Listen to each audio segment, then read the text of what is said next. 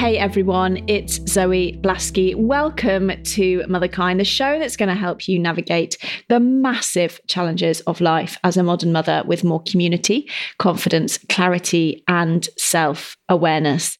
Thank you for being here. I really am grateful that you've pressed that little play button and you're here with me right now. I have an incredible episode for you today. As you might know, I am fascinated, passionate, and really curious about generational work, specifically how pain gets passed down the generations, because I think it's so important.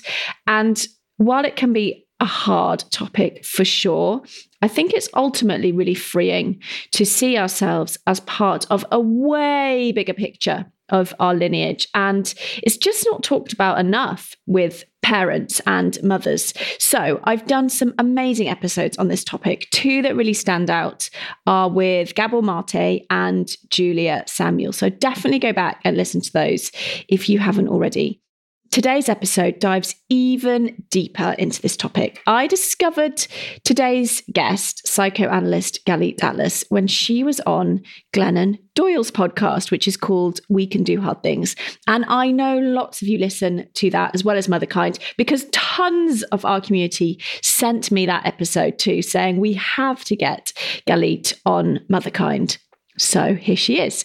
Galit's new book is called Emotional Inheritance, which is the name that she gives to the trauma passed down to us from previous generations. And that is what this conversation is about. So in this episode, you're going to learn how we are each haunted by our family's secrets and trauma. And here's the key, whether we know them or not, and how to break that cycle for future generations. So exciting and so important. Galit also shares the incredible new research on generational trauma, which proves how it's passed down the generations genetically. We also talk about our unconscious need to heal what our parents couldn't, and how our bodies carry what our mind won't remember, and how we can release our bodies from that burden. It's absolutely fascinating. I hope you love it. Here it is. Galit, welcome to the podcast. I was just sharing with you, I heard you on Glennon Doyle's, and I thought you were incredible. And I was just absolutely fascinated. So I immediately read the book and thought, I have to speak to you. So I'm really, really excited for this conversation. So thank you for making the time.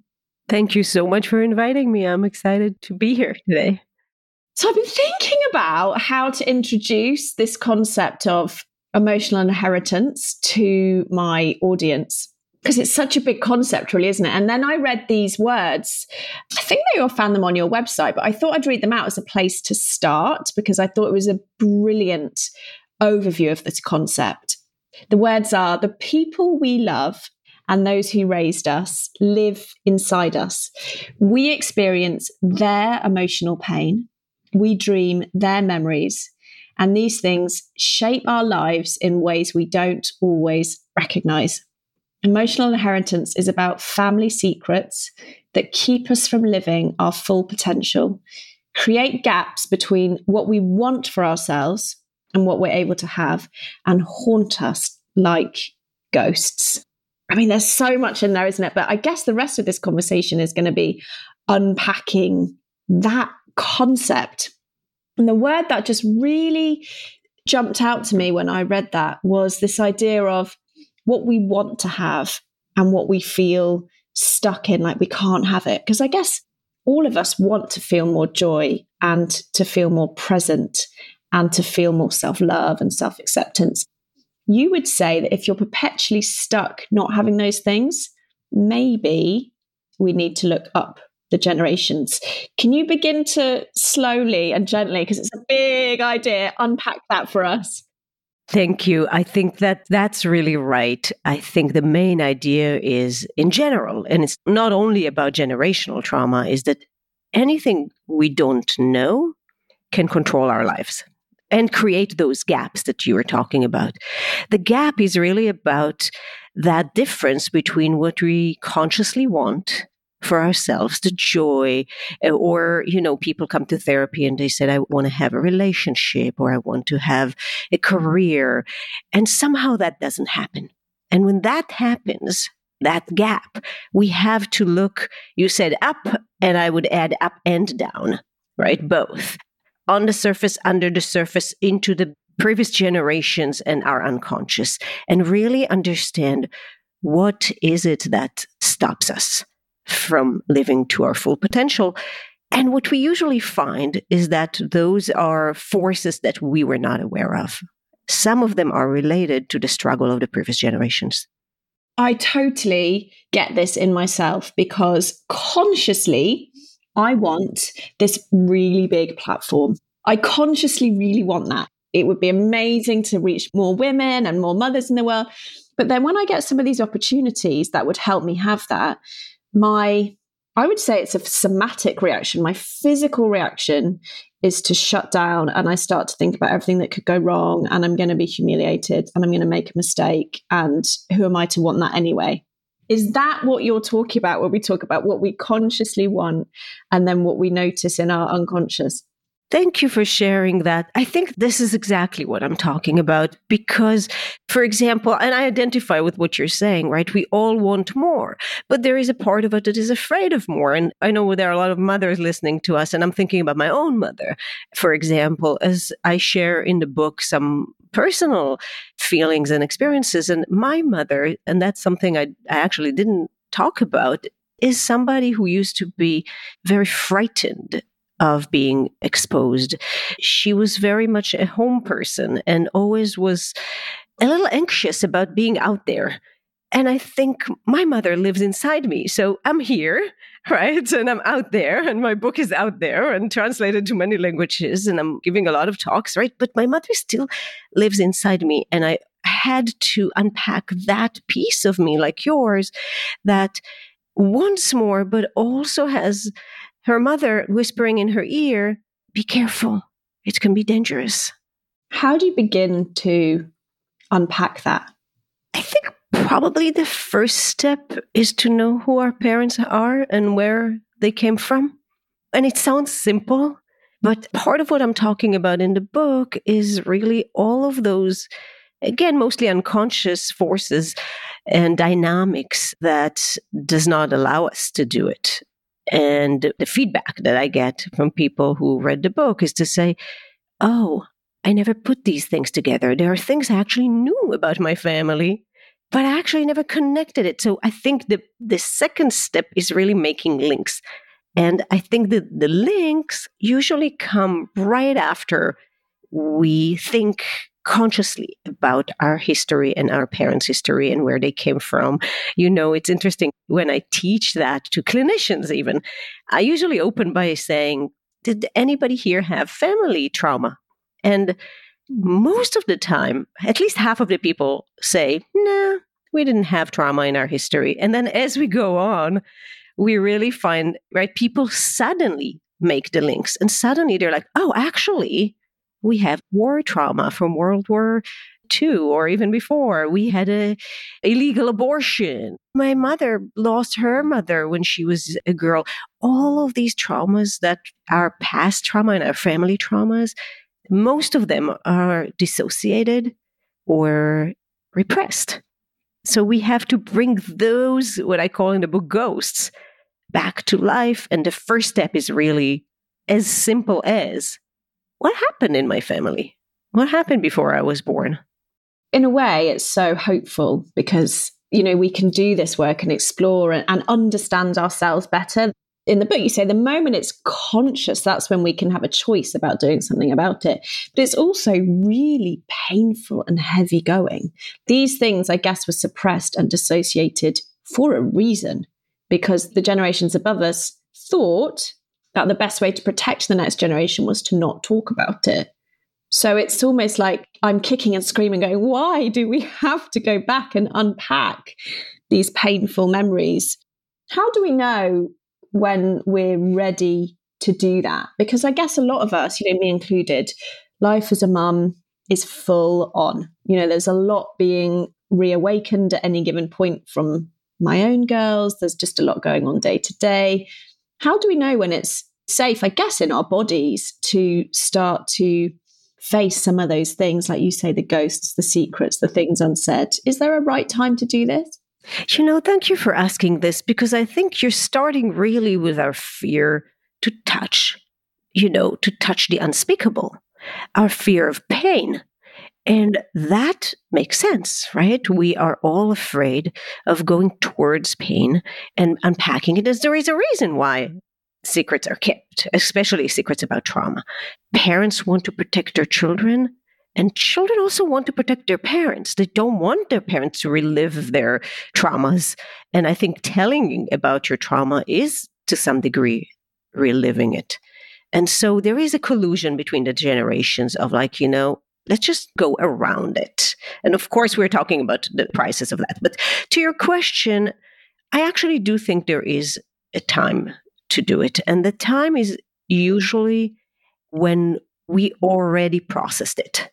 I think that is the one thing that is the most important one, because the binary, right, between keeping a secret and throwing up a secret on somebody is very extreme. And I think sometimes when we don't want to keep a secret, we just dump it on the other person. Like, this and this has happened to me, and it's not fully processed, and we never thought about it, and we never talked about it and understood what it did to us, what the meaning of that is, right?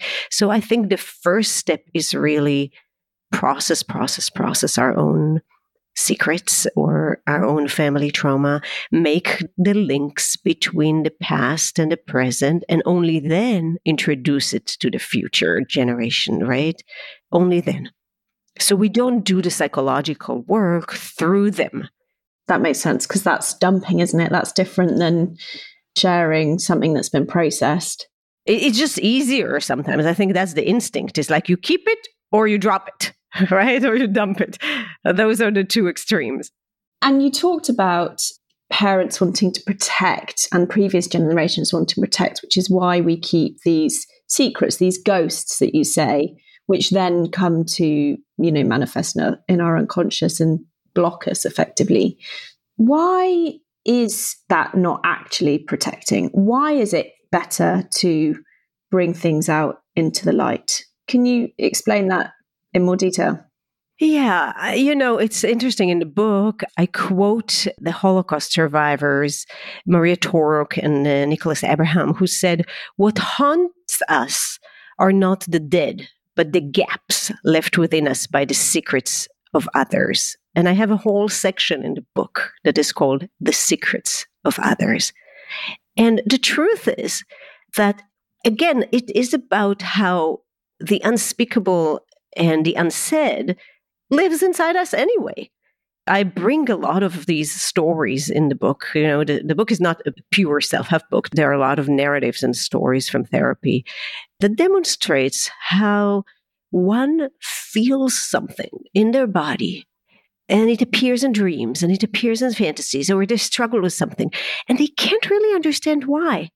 And so I think one of the things we see is that it liberates us to make those links and to say, oh, I had, and I'm going to give you an example from one of the chapters here of Noah's chapter.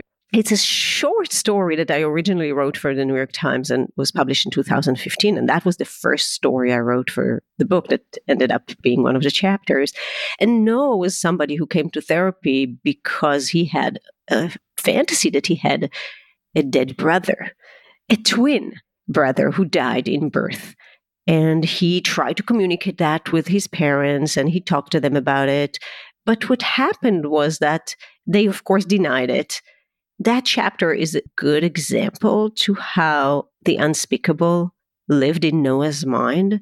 And the minute he found out the truth, and I'm going to give you a spoiler, that at the end we find out that he had a brother actually who died. It was not his twin brother, but died before he was born. And that made him feel that he is actually not crazy.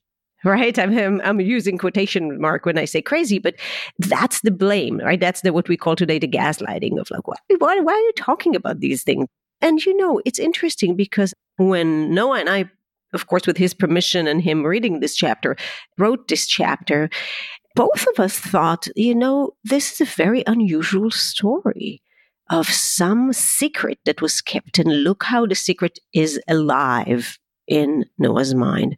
And after I published it, an hour after it was published, I started getting so many emails from people who had similar experiences. And then I realized, to my surprise, I have to say, that it's not so unusual, especially, by the way, when it comes to dead siblings, that there is something very, very, very powerful and haunting about a dead sibling or a sibling who suffers, and there is a whole section in the book on that topic. But I guess to summarize it, I feel like what we're dealing with here really is how the unsaid and the unspeakable lives inside our mind anyway. So we think we're protecting by not telling, but the truth is that sits in our subconscious anyway, and it's driving us anyway. So actually, the kindest thing is to speak. The processed truth is to speak.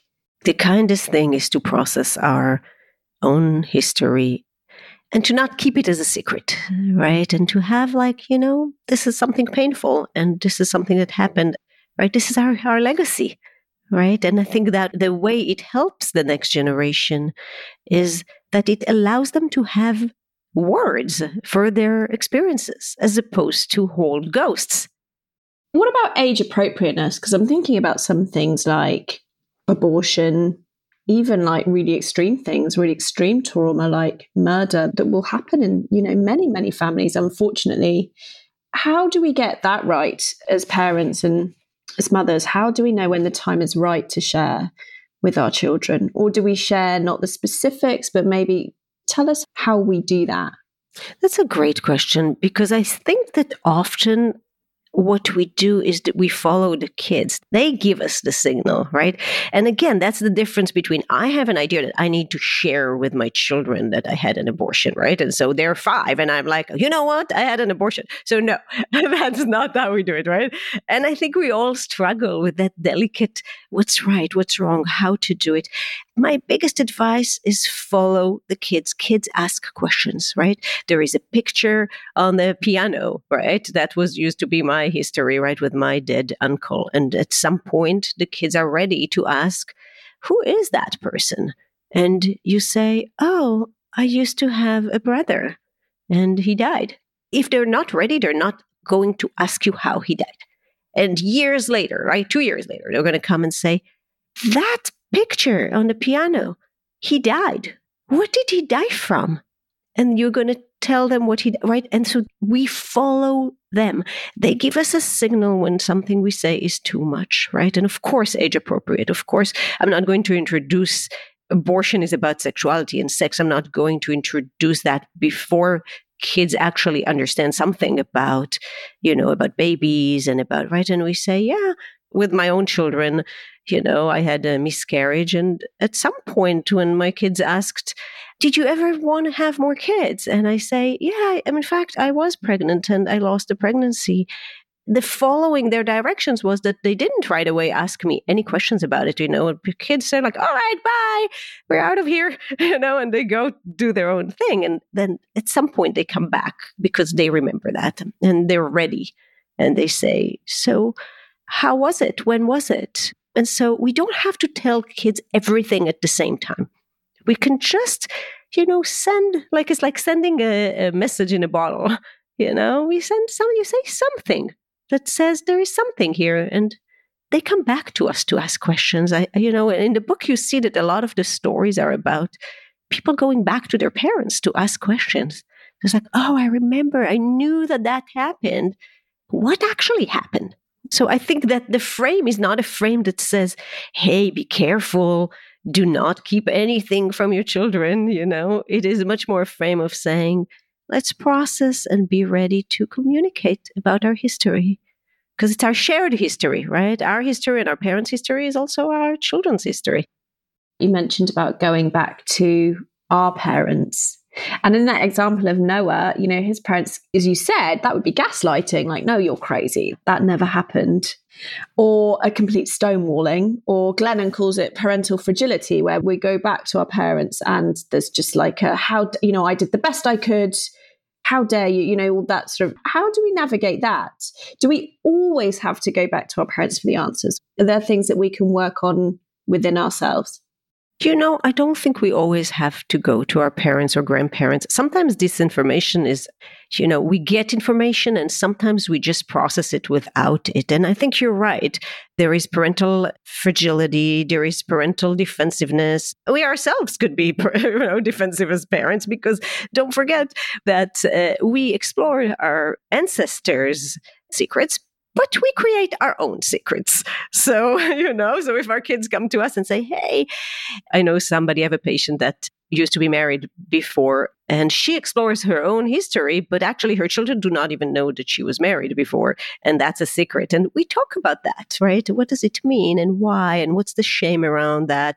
And if her children came to her and say, of course, it depends on how they say it also, but you were married before. I think that at this point, she would be very ashamed of that. So I think we have to deal with our own shame and also understand that our parents might feel a lot of shame, not only about their secrets, but also about their traumas, and parents are, as we know, we're talking to parents and we are parents, humans with limitations also. And so, yeah, it's not always possible to talk about it because we also do not want to traumatize our parents.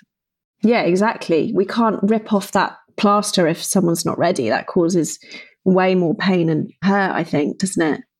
If someone's listening and they're thinking, right, I think I'm understanding this, that it's the unsaid things that travel down our generations that often create these blocks in ourselves. And we have to bring light to those in order to bring more of those secrets into our conscious mind so that we can then have and do all the things that we want to do. Is that a fair enough summary so far? Yeah. Okay, good. So if someone's sort of thinking, right, I get all of that. And if someone's thinking, okay, let's take, I talked about the example of wanting to be bolder and brighter in the world and thinking, okay, how did the people around me when I was growing up, how did they feel about being seen in the world? So taking these blocks that we have and putting it into a generational context. My question is, do we need therapeutic support to do that? Is it safe, quote unquote, therapeutically to, grab our journal and start doing that work, grab your book and start thinking about it? How do we know when we need more support? I think that it is safe. I know a lot of people that do it, especially, right, as there are a few books now, and mine, Emotional Inheritance included, people read it and they start doing it automatically. They don't necessarily say, I need another person to do that. I do think that we have to trust our minds, that we have wonderful defense mechanisms that will protect us from what we cannot handle. The issue, I think, of getting help is that when we get to a place where there is a conflict because we do want to know and we know that there is something else we need to know and we know that we cannot handle it. That's the point when we need help, right? That's the point when we need another person to hold our hand, to help us understand what we're going through. And when we encounter pain, we seek help. So I think it doesn't mean that we have to start this process with help. And some people do some of that work on their own. And I think at some point, we all get to places, I think, that we stop and say, should I move deeper or that's enough for me, right? And in that point, I think usually people seek help. If they want to move a little deeper, dive a little deeper, or look into something that they're afraid to look. I know for me, that comes up physically. It's almost like a feeling of stop in my body. And I was just fascinated to read about how a lot of these ghosts and these secrets, they don't sit in our conscious mind. And we've been talking about, they sit in our bodies. I mean, it's mind blowing, isn't it? So how does that happen? Like, how on earth does, a secret or a trauma that my parents have end up sitting in my body? that I'm feeling it, but I'm not knowing what the memory is? The mind and the body are connected, right? And in the book, I say, when the mind remembers, the body is allowed to forget. Because there is an agreement between the mind and the body where they work together as a system, right? And a lot of the things that are too painful for us to remember is deposited in the body. The body remembers it for us.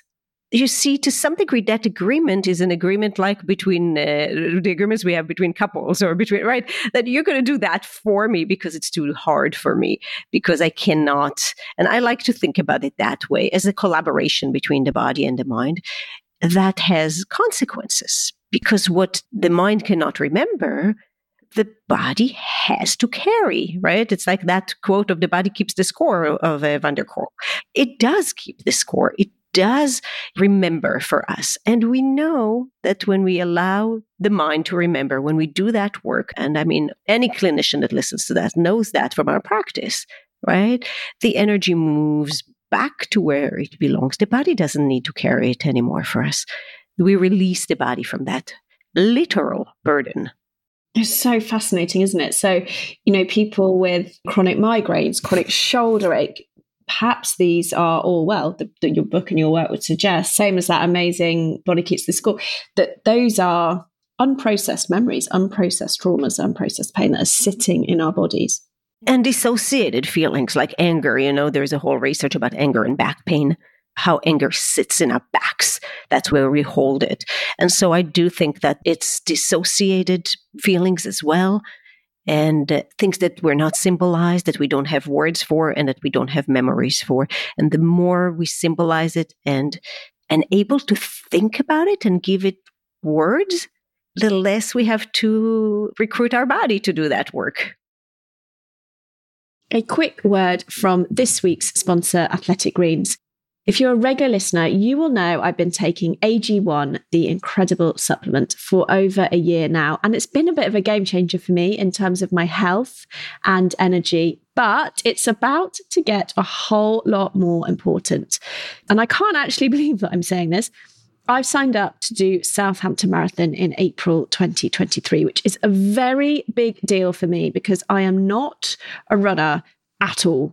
And I know that AG1, with its 75 high-quality vitamins, minerals, whole food sourced superfoods, probiotics and adaptogens, is going to be a massive part of making sure that I can take on this huge challenge whilst also doing everything else. This podcast, my coaching business, parenting the girls, managing our lives, and everything else we do as mothers.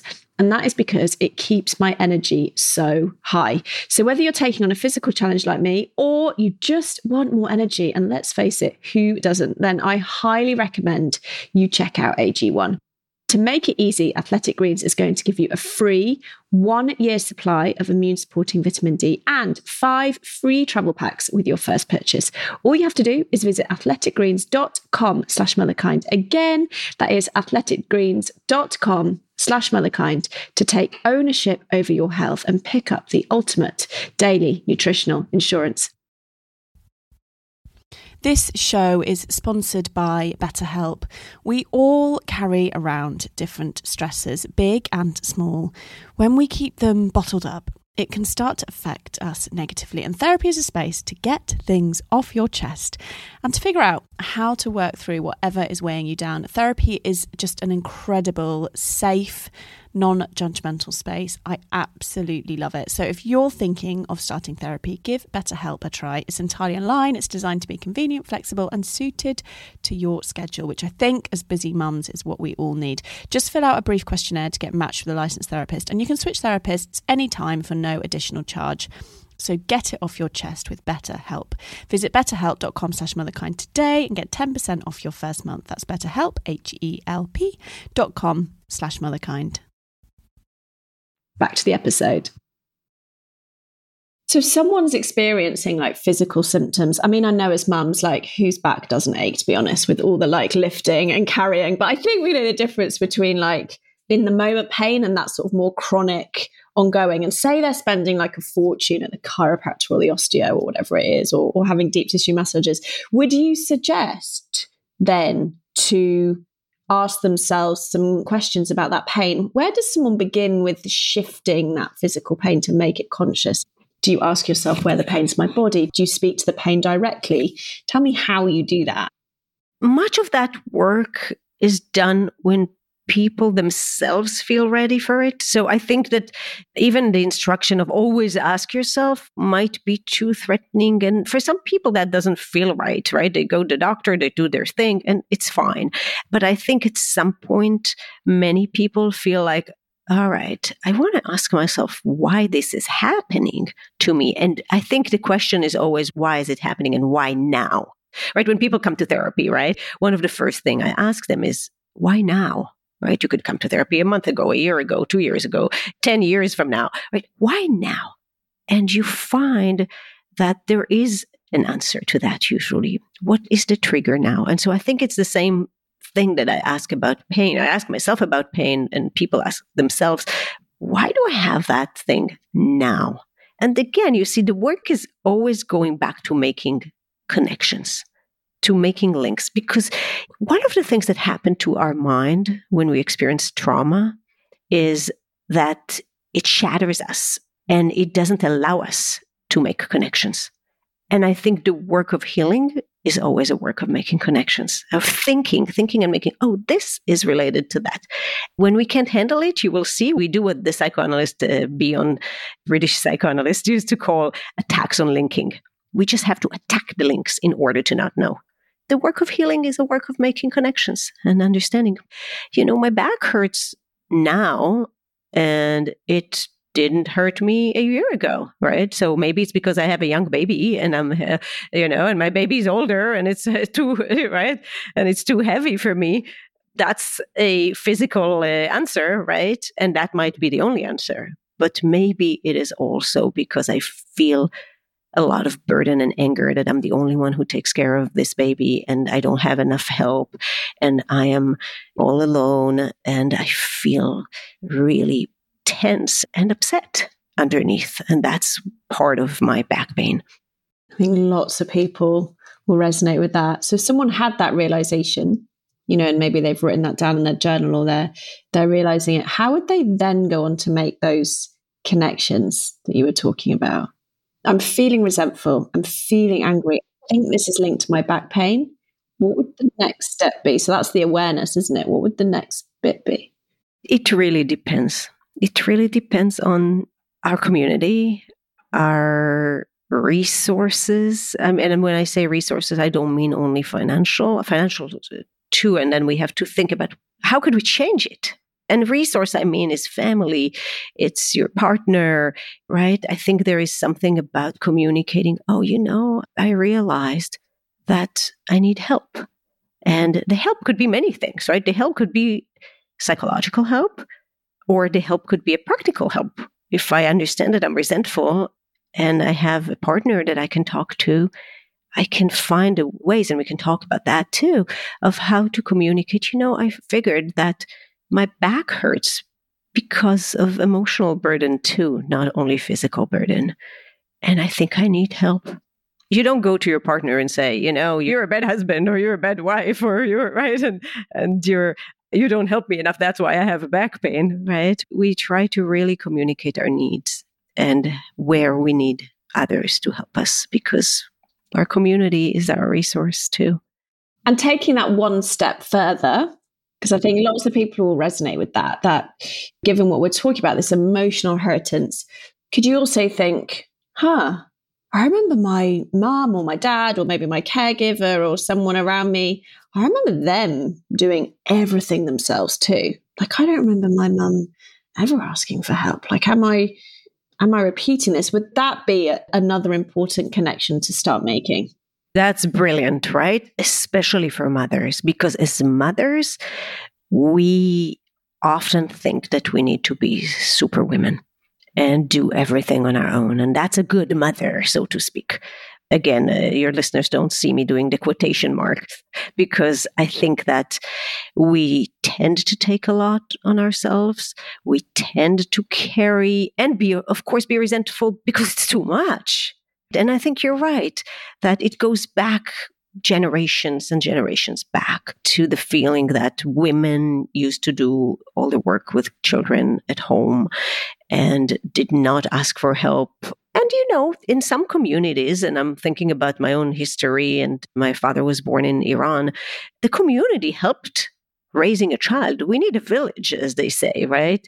There was something back then when my father was a child, he was raised by everybody, not only by the mother. Still, I think the mother had a very, very difficult role. And mothers are heroes, but they shouldn't be superheroes.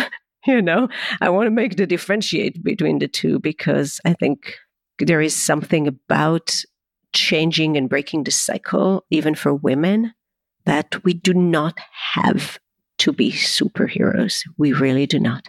And when we talk about those voices of our mothers living inside, like I hear this all the time from people in my community where they'll say, I want to go back to work, for example, and have a big career, but I have this voice in my head that makes me feel so guilty about that. Is that where we can then start to take this concept that you're talking about, that voice lives inside us, and begin to unpack that? Like, whose voice is that? I find that a really powerful question to ask. Exactly. I think that goes back to the generational too, because usually the voices we have in our head, of course, there is always the voice of our society and what we consider as the right way to be a mother and what mothers are and all of that. But I think in the personal side, our parents are usually the people we have in our heads. And as mothers, we have our own mothers. Those are the voices we hear. And also we have to remember that what we do is either listen to the voices or do the opposite of what that voice says, right? And so there is that thing too. And in the Alice story, the last story in the book, I talk about that, of trying to do it better than our parents and trying to do it right and repair through doing something new. And that also pushes us sometimes to want to become perfect parents. Right. I think there is something about our limitations, and our limitations as humans. We know that, right? That the generations swing between I am like my mother or, oh no, I don't want to be like my mother. I need to do something better. And then you end up, and in the Alice story, I really talk about it, how you end up somewhere in the middle. And suddenly I think like, oh, I could be a better parent. What's the problem of being a parent? It's easy, right? I could be a better parent. And then you become a parent and you think, actually, this is not only hard, but a lot of things that happen. I didn't want it to be that way. And it ended up being something different than I intended. And then I see my own kids, right, saying like, what's the problem being a parent? When I'm going to be a parent, I'm going to do it better, right? And I think that's the cycle. And our way to break cycles, I think, is to also be realistic about our expectations of ourselves. I think that's really important, isn't it? Is that, I think it's a great thing to want to break some of those cycles. Like there's loads of addiction in my family, and it's a great thing that I want to, not perpetuate that, not repeat it. But yeah, you have to do it with a sense of humility and a sense of imperfection. I think it's so important that we can hold those two things, that both are true. And you know what else? Just to add to that, as I'm dealing today and writing new things and on those topics, I'm thinking it's also about our ability to tolerate our mistakes and not punish ourselves for them and not hate ourselves for those mistakes we make, and tolerate and bear the sense of badness that we have sometimes as parents. I think it's intolerable. And those are the moments when we become really defensive and angry, because we don't want to feel that we did something wrong or that we hurt someone. And I think the more we can bear that sense and come back and repair, the better it is even for us, for our own mental health. Tell me about repair, because you said that, our subconscious is constantly seeking to repair. So this is mind-blowing to me that we will, without knowing it, set up the same situation. So we'll marry our dad, or we will, start working with someone just like our mum, that we subconsciously create these situations because there's a part of us that wants to repeat it in order to repair it. I mean, it's just mind-blowing. Can you tell us about that? Maybe use the example of Eve, because I thought that story was just incredible. Oh, okay. That's a good idea. Because I think what you're really talking about is about our wish to repair our history and heal our parents. We all want to have healthy parents. It allows us to bloom if we have parents that are happy. And I think sometimes what make us feel stuck is that we're afraid to abandon our sad parents. So we go back and we are invested in repairing something, even in their history. And in Eve's story, her mother lost her mother when she was a child. And Eve is very, very connected to that story. She lives this. Her mother, by the way, she told her that story so many times. Speaking of processing through her kids that we talked before, right? It was not a secret. The mother told her it again and again and again because the mother did not want to be alone there, and the mother needed a parental figure, and she made her daughter that parental figure. She made her daughter that person that can hold and bear that devastation with her. The mother became a very absent mother for Eve. And the generational repair that we're talking about is a pretty interesting story in that specific story of Eve, because Eve's mother lost her mother when she was 14, and her mother became really sick when she was 12.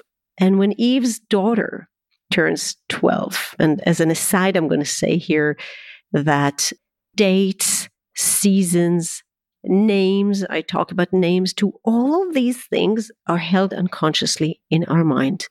And something happened without her awareness when her daughter turned 12, which was the time when her grandmother got really sick and her mother started being preoccupied with her mother's death.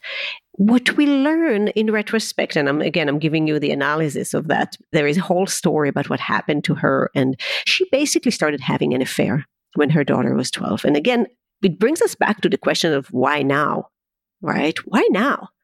And of course, with Eve, we didn't make that link right away, because it's when you ask Eve, why did you think you started having the affair now? It's not the first thing that came to her mind is that her daughter is 12 and her mother started losing her mother when she was 12. Later on, we make that link that, in fact, what she tried to do out of her own fear is to make sure that she is alive, that she is not going to die the way her grandmother died, and in some ways the way her own mother died.